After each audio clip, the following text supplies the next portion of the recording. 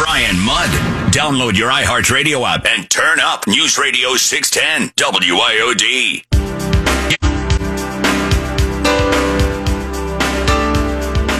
It's a holiday staple, but according to the American Christmas Tree Association, inflation is only part of the reason your pines and firs will be more expensive and harder to find this year. Lumber, trucking, and fuel prices are up. Supply chain issues mean fewer artificial trees as well. A 2021 USDA report showed artificial Christmas tree retailers have reported having to raise prices 20 to 30% this season. Hey, there you go. Look, it's every time you turn around, you get it, right? Now, we talked about a 30-year high in inflation and everything else. Look, I mentioned earlier in the show my sense of exasperation over the president yesterday. Grover Norquist, president of the Americans for Tax Reform. Grover, how screwed are we with this guy for 3+ more years? It's a big problem because there's a Democratic-controlled House and a Democratic-controlled Senate.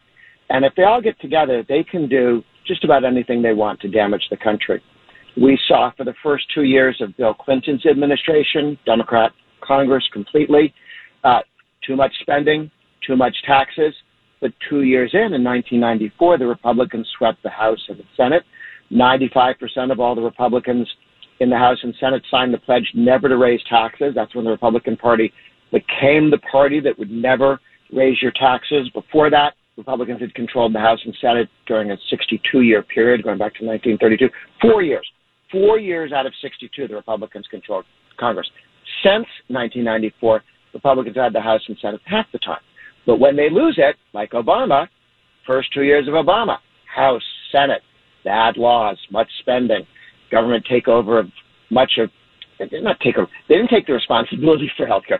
Government messing around in healthcare and coming up with rules that make everything, oddly, more expensive. And now we've got same thing, 2 years now of Democratic control. A lot of damage being done, inflation.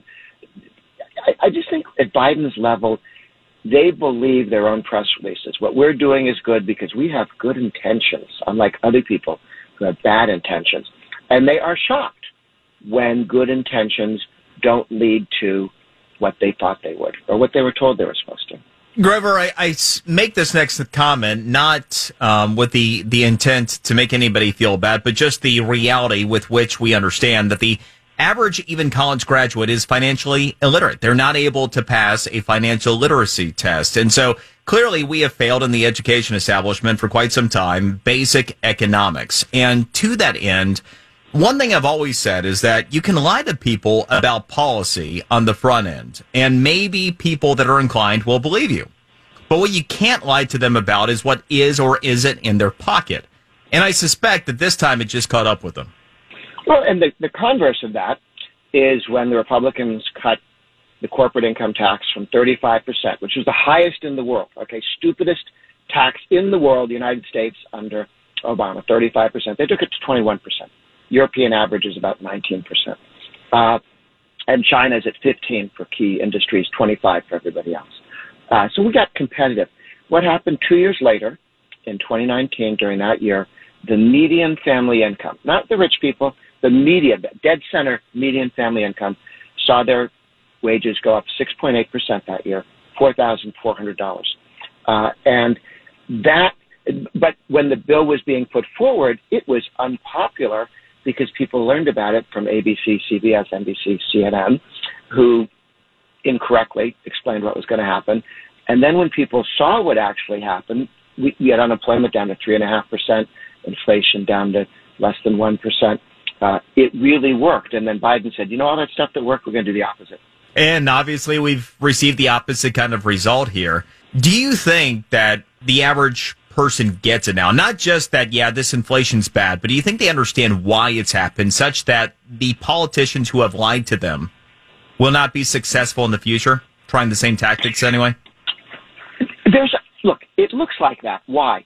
Well, at Americans for Tax Reform, the tax group I run, we did a bunch of polling to ask, what do you think of all this government spending that Biden wants to do? They asked, who pays the corporate income tax? Majority understood that the corporate income tax would be paid by workers in lower wages. Amen. It would be paid by consumers in higher prices. And they understood that we would all pay for it in being less competitive with Europe and China. That's a level of understanding of the corporate income tax that Biden doesn't have.